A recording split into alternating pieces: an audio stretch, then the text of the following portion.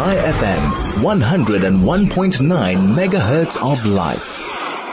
Joining us now on the line, Professor Eytan Gilboa from the Center for International Communication. Professor, a very good afternoon to you and thank you for joining us. Sure, thank you. Indeed, Professor. So, U.S.-Israeli relations at the moment, the context of the discussion, should Israel continue listening to the United States on how to go about fighting the war against Hamas? That's the question being thrown out there at the moment. How do you think this war is impacting on Israel-U.S. relations right now? First, there's much agreement between the two countries about the goal of the war against Hamas in Gaza, and that is the need to eliminate Hamas and replace it with a responsible government.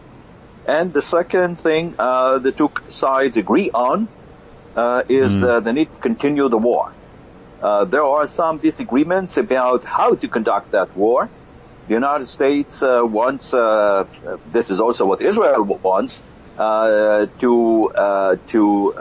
minimize civilian casualties. The United States also wants to increase the humanitarian aid to Gaza. This is something that I have a problem with because obviously, as we have seen yesterday through a video, Hamas is taking much of that humanitarian aid for its own needs.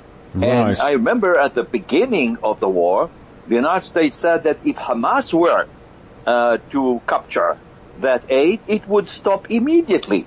So Hamas is obviously robbing humanitarian aid. And the other thing is there are still many hostages in Hamas' hands. Indeed. So as long as this is the case, don't come to me and speak to me about humanitarian aid. Right. But so this humanitarian aid is an issue. The U.S. wants Israel to increase as much as possible humanitarian aid. And the last issue is the day after. There's much talk about it. I think it has to do with American obsession with endgame, going back to Vietnam. The United States wants to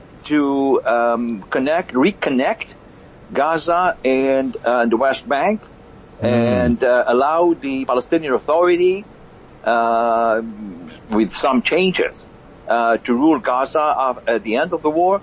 The Israeli government is saying that the Palestinian Authority would have to change considerably in order to be able to rule Gaza.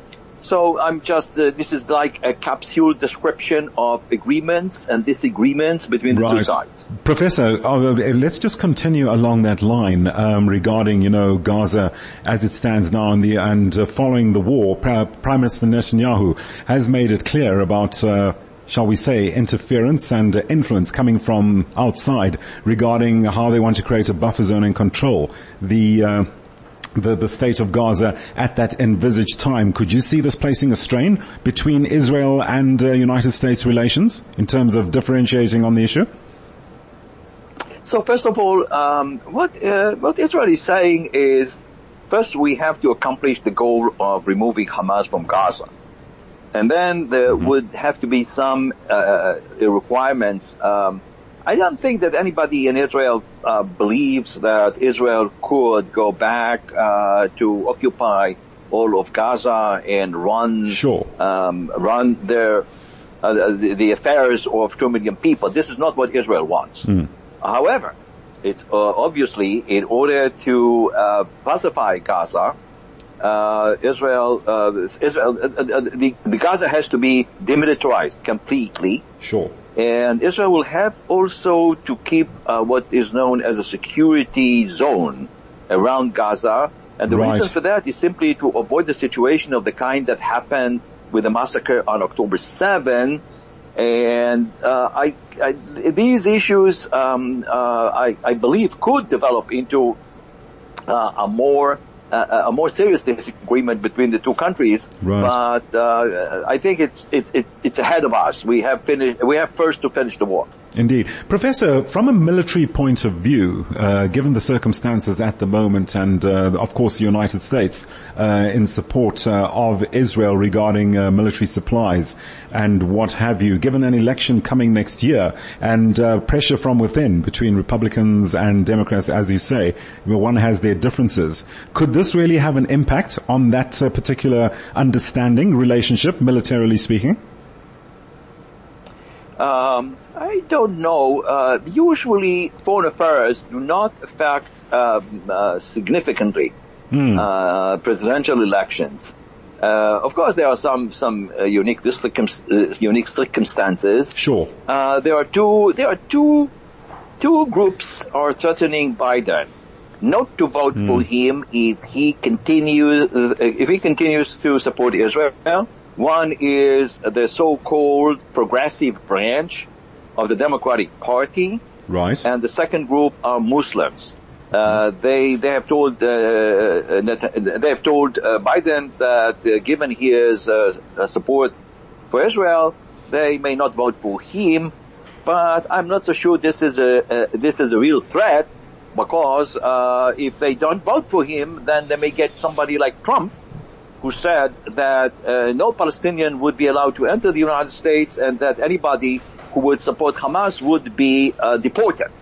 So it's not clear. I think Biden has all kinds of problems, Sure. especially an age problem that has nothing to do with his support for Israel. Right. And I think this is the main reason for his low approval rating. We just heard the other day about 40% approval rating in the polls. Indeed. Professor, very quickly, we're going to have to wrap up shortly. Internationally, from a diplomatic stance, what would you say are the United States' concerns regarding their involvement support for Israel? The main concern, I believe, is international legitimacy.